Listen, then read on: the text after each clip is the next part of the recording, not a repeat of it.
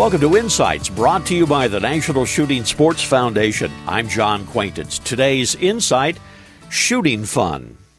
I spent a morning with some friends recently shooting clay pigeons. We were using a mechanical thrower as well as a hand thrower, and we were thoroughly enjoying ourselves and the opportunity to try out each other's shotguns. Now, among the four of us, we had, maybe 10 shotguns of different makes, styles, and gauges. There were pumps, semi-autos, under-overs, and a lone side-by-side. It was a 102-year-old Parker 12-gauge, kind of a neat gun. It was the pride and joy of its owner and truly a beautiful firearm.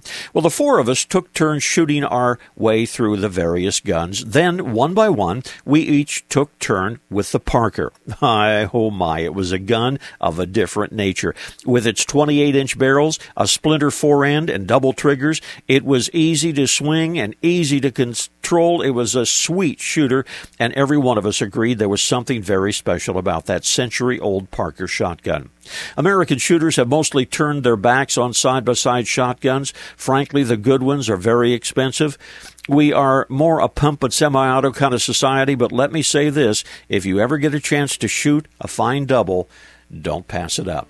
This reminder, visit the National Shooting Sports Foundation website at nssf.org. This is John Quaintance.